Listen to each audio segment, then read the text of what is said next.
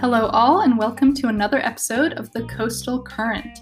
I am your host, Yeva Jessica. On this podcast, we talk about research going on at the Virginia Coast Reserve, or VCR for short, and the challenges our coastal communities face, both locally on the eastern shore of Virginia and at a global scale. On this episode, we will be talking about coastal heat waves, what they are and how they affect ecosystems. Join us today to learn about how marine organisms can also overheat, just like you. On this episode, we're interviewing Spencer Tassone, a graduate student pursuing his PhD at the University of Virginia. He got both his bachelor's and his master's degrees from Virginia Commonwealth University. Spencer is a Virginia native. He grew up in Virginia Beach. He enjoys surfboarding, snowboarding, skateboarding, really any type of boarding, it seems like. He also likes live music and comedy. He's a big fan of hot sauce, specifically the flavorful type, not the burn your face off type. His words. Listen up, because you're going to learn about coastal heat waves, ecosystem resilience, and how marine organisms can get stressed out by the conditions in the water they inhabit.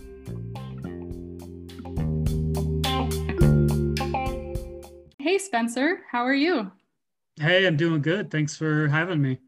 Yeah, we're excited to talk about heat waves. So my first question is, why are you interested in studying coastal ecosystems?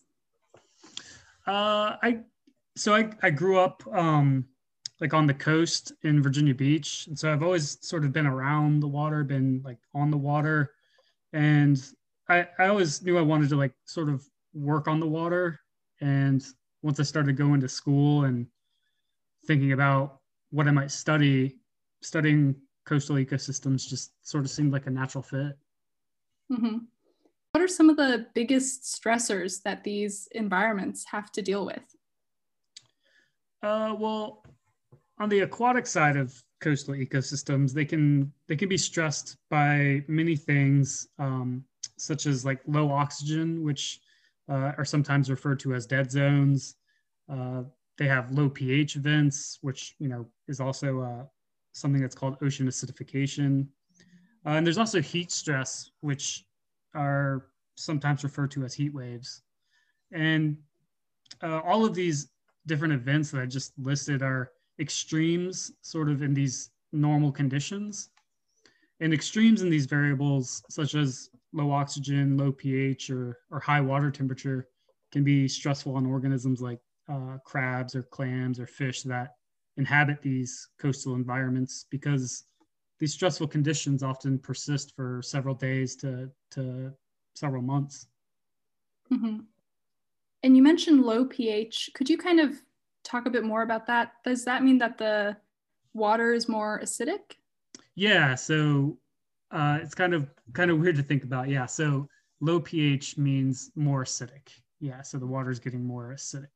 Mm-hmm. So I'm familiar with, you talked about heat waves as kind of a stressor, and I'm familiar with heat waves that people experience, like in the middle of summer. Sometimes there's an especially long week of hot temperatures, especially, recently happening more and more.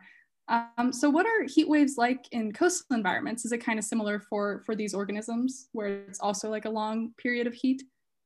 Yeah. So aquatic heat waves are very similar to what people experience on land. They're these extended periods of extreme high temperature. But it's worth noting that it takes a lot more time and energy to heat up water relative to the atmosphere. So aquatic heat waves tend to stick around longer than heat waves you might, experience on land that might only last, a day or two. And I also wanted to note that heat waves, they can occur year round. They're not just limited to like summer months. Oh, really? So it's not necessarily, so it can happen in the winter, you mean? Yeah. So it can happen in the winter. And I mean, you might think, why is that important? But, in the wintertime, there's not any organisms doing photosynthesis, but a lot of the organisms that sort of break down compounds that produce things like CO2, they are a lot more temperature dependent. So they're not reliant on on light energy. They're just sort of dependent on temperature. So you can have these conditions where there's not enough light for photosynthesis to occur, but it's warm enough for respiration to occur. That's just the term used for the breakdown of organic compounds. And so, yeah, it's you can have these heat wave events that happen outside of like the traditional like hot time of the year that also have these implications, these broader scale implications. Right. So just because like a summer heat wave might be, you know, really high temperatures, but that doesn't mean that a winter heat wave is the same temperatures, right? So it's not necessarily the same level of hot, but it's the same kind of level of hot compared to what you would expect. Is that right? Right. Yeah. It's all relative to like a reference period, and generally these heat waves are thought of on like a 30-year time span. So so yeah, you can have these heat waves like in the wintertime or, you know, even in the spring and the fall. And so it's just exceptionally high temperatures relative to like a 30-year time period. Right. Okay. So I think, and you mentioned, you know, over a long time period, I think on land, heat waves have been becoming more common, right, over the last few decades. You know, you see it in the news, you see how it's affecting people in cities and stuff like that. So is that true of coastal heat waves as well? Oh yeah, so similar to atmospheric heat waves, these aquatic heat waves in coastal environments have, you know, they've become more frequent, but they're also increasing in duration. So like the amount of time that a heat wave event is occurring. They're also increasing in spatial extent, so they're covering more area, and they're also becoming more intense. So they're going away from that sort of 30-year reference. They're going further away from that 30-year reference. Mm-hmm. So how are marine organisms impacted by these heat waves and the other environmental stressors you mentioned? Well, all organisms have a range of environmental conditions that they can survive and thrive in. But extremes in these other environmental conditions, like heat waves, or like I was mentioning before, there's low oxygen and low pH events. They represent times when environmental conditions are maybe at or exceeding what an organism can tolerate. And some more specific studies have shown that extreme temperature can cause things like barriers to migration for certain fish, can cause species invasions, increased parasitic infections, increased greenhouse gas production, and several other sort of impacts that we don't generally consider to be good. And I should also say that many of these processes that control water quality, such as oxygen concentration or pH, a lot of the things that control those are temperature dependent, which just means that when temperature increases, so do the processes that influence these other variables. And some of my research has examined how aquatic heat waves co-occur with extremes in things like low oxygen or low pH.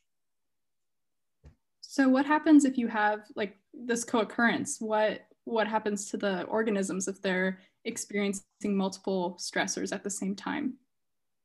So, I mean, well, first you want to just take into account that, you know, one stressor is already hard enough. So when you have multiple stressors, you know, all co-occurring, then these represent times when sort of large and enduring changes can really occur, such as things like a species invasion or others.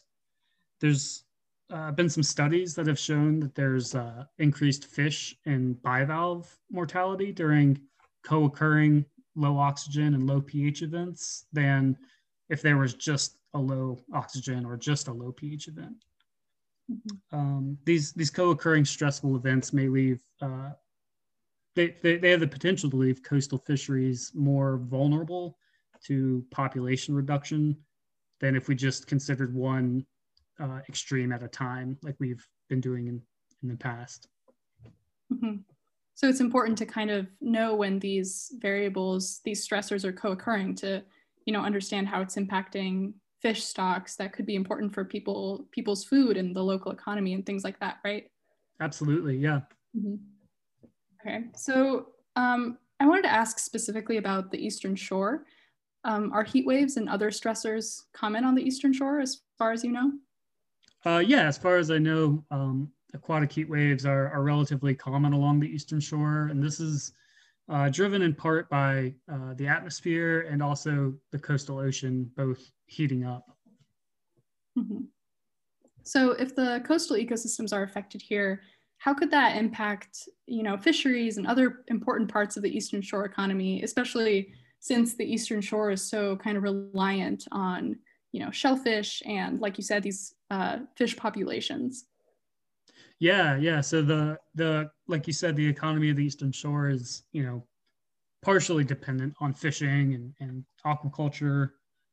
So as heat waves and these other stressors become more common and also more intense, it will likely lead to lower like fish landings, lower quality fish that do get landed, and more mortality or increased mortality within aquaculture operations.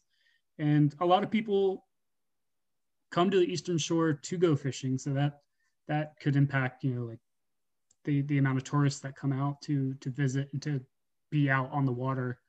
Um, so yeah, those are just a few ways that could impact Eastern Shore economy. Yeah, I know when I'm out there doing research, I always love to go grab some fresh seafood. So I can imagine that, having all these stressors could really, really impact the local economy, especially for like tourism and just sources of food for people as well.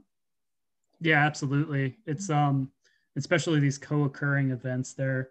Um they don't co-occur. It's not like 100% of all heat waves co-occur with like a low oxygen or a low pH event, but you know, there are a certain number that do. Mm-hmm. So shifting gears a bit, something that ties into your work on heat waves and these different stressors is the idea of resilience. Can you talk more about what resilience is and why it is important in these coastal ecosystems? Yeah, so the term resilience requires some unpacking. Uh, it requires some unpacking because it includes both resistance to a disturbance and recovery from a disturbance. And what I mean by a disturbance is that it's often disturbances are often thought of as like a temporary change in some environmental condition that causes a pronounced change within the system. And so when we talk about coastal environments, we often give the example of like a hurricane as a disturbance event. But extremes in water quality variables like heat waves or low oxygen or low pH events these are all different types of a disturbance. So resilience in an ecological context refers to a system's ability to resist and recover from a disturbance event, be it a hurricane, a heat wave, low oxygen or low pH. And we care about resilience in coastal ecosystems for many reasons. Most notably are the ecosystem services that these coastal areas provide.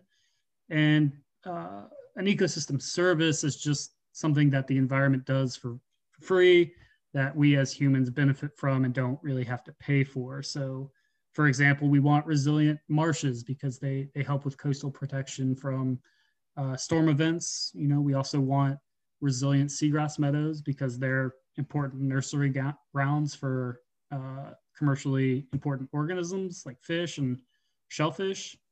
And specifically, seagrasses also help to effectively trap and store carbon, which helps mitigate climate change. Mm-hmm. So your work specifically kind of focuses on seagrass resilience, correct? Yeah. So there's interest in seagrass resilience at the VCR because the VCR is home to the largest and most successful seagrass restoration effort to date. Mm-hmm. So, and you kind of mentioned some of the important reasons to study seagrass resilience, like carbon and and how it's an important nursery ground for economically important fish. So is that kind of the main reason to care about seagrass resilience in terms of like the local community and the ecosystem? Yeah. So the ecosystem services that seagrass meadows in particular provide um, make them very valuable areas. So that's why we want to know how resistant they are to disturbances, and if they are disturbed, how long do they take to recover, and what methods of recovery do they utilize? Mm-hmm. And on the eastern shore in particular, the seagrass meadows are no stranger to disturbance events. They once covered vast areas, but were knocked back by the outbreak of a disease and a series of tropical storms back in the 1930s. But more recently, there was a heat wave in 2015 that caused a 90% reduction in seagrass density. And so my work is trying to answer the question: how long does it take for the seagrass to recover from a disturbance, and what methods do the seagrass use to recover? And what I mean by methods is, are they recovering from like seed dispersal or through like lateral extension, like clonal growth? So clonal growth, what does that mean? Just kind of, can you describe sort of how seagrass grows and kind of put that into context for us? Yeah, so seagrass can grow two different ways. They can produce seeds like most plants do, and when they release their seeds, the tides disperse those seeds. Or if they're not producing seeds, they can extend their roots out. They're not technically roots, but they're root-like structures. They can extend those out sort of around them in different directions. So that's two different methods that seagrass can use to grow, and to occupy an area. Mm-hmm. Okay. So how are you studying seagrass resilience? What methods do you use? So we're studying seagrass resilience at the VCR in an area behind Wreck Island called South Bay. And we set up an experiment last June, I believe, where we simulated a heat wave event by removing 90% of the seagrass cover from small areas within the central part of the seagrass meadow and along the northern edge of the meadow. And we chose those locations because earlier work by Amelie Berger and Peter Berg showed different temperature conditions between the interior of the seagrass meadow and the northern edge of the meadow, which is closer to an inlet, to an oceanic inlet. And we expect to see faster recovery at the northern edge due to lower temperature stress relative to the meadow interior. And I've been and will continue visiting these plots monthly to count seagrass density in a way that should let me infer the method of recovery. Mm-hmm. So whether they're dispersing through seeds or growing in from the side and putting up new shoots, right? Right. Yeah, exactly. So we if we see regrowth occurring sort of randomly within the plots, that would make us think that, okay, this is likely seed, likely recovery via seeds. Mm-hmm. Or if we see it just sort of creep in from the edge of the plots, that would make us think, okay, this is probably that clonal growth that we're seeing. That's the method of recovery. Right. And I know this is kind of a recently started project, but are there any results that you've seen so far? Right. So we set this experiment up last June, and we haven't seen any recovery yet, but we anticipate it'll only take a couple years.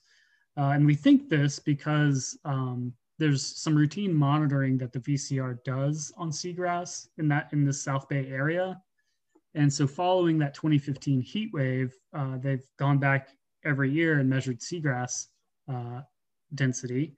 And that makes us think that it'll only take a couple, 2 or 3 years for these plots that we remove seagrass from to get recolonized.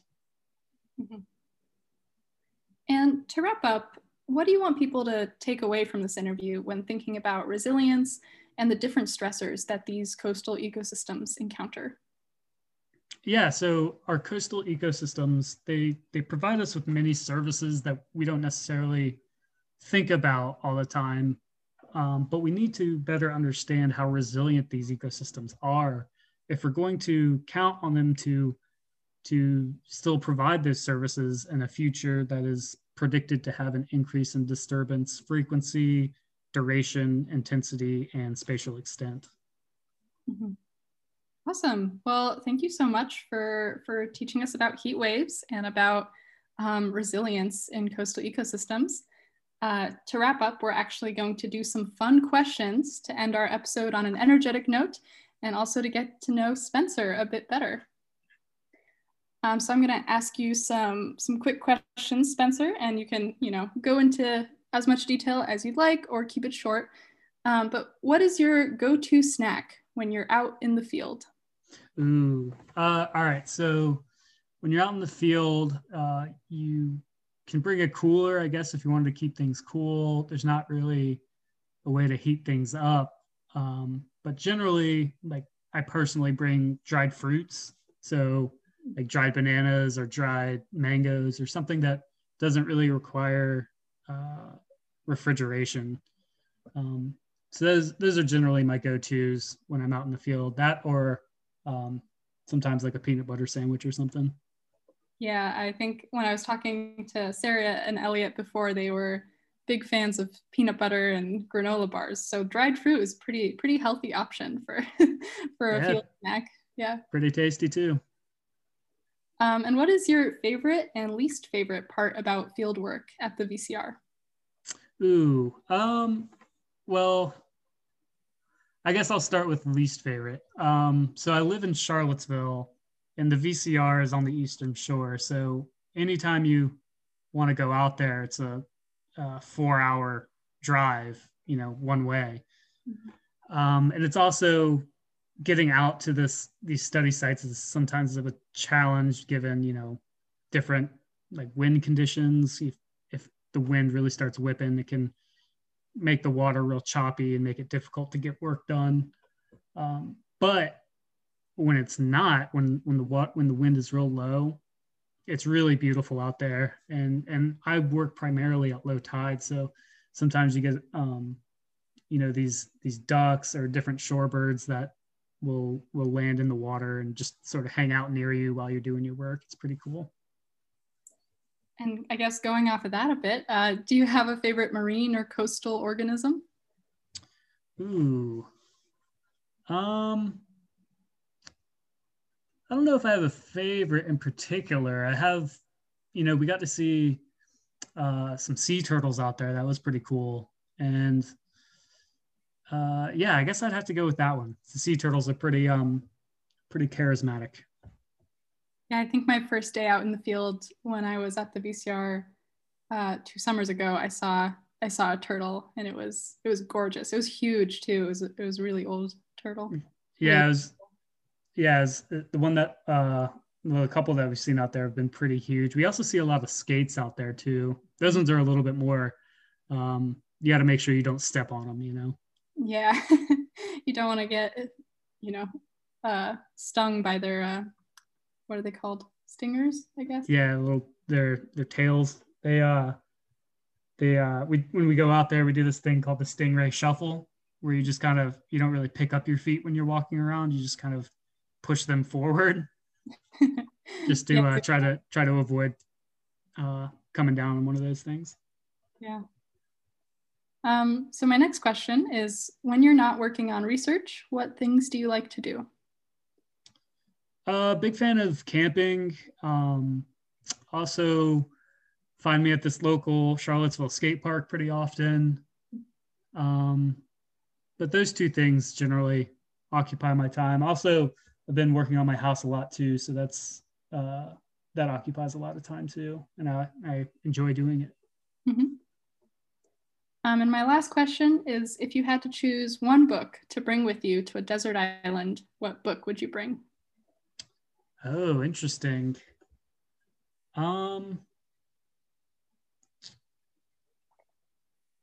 Couple of them come to mind.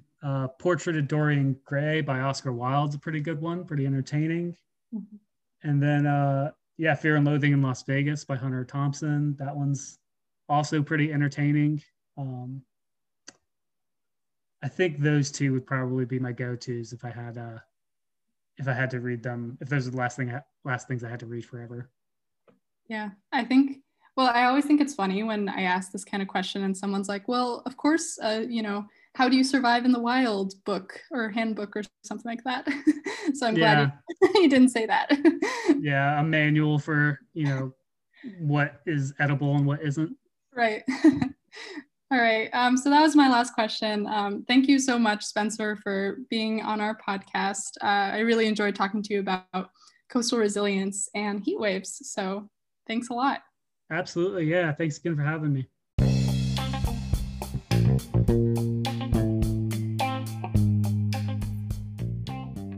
I am so glad we got to talk to Spencer today about heat waves, seagrass, and resilience. If you want to learn more about his work, check out his website at spencertassone.com. There you can find out more about coastal Virginia research that he has worked on and keep up with the results of his seagrass resilience study. And remember to visit the VCR LTR's website at vcrltr.virginia.edu to learn more about all the different research happening on Virginia's Eastern Shore. Thanks for listening and have a great day.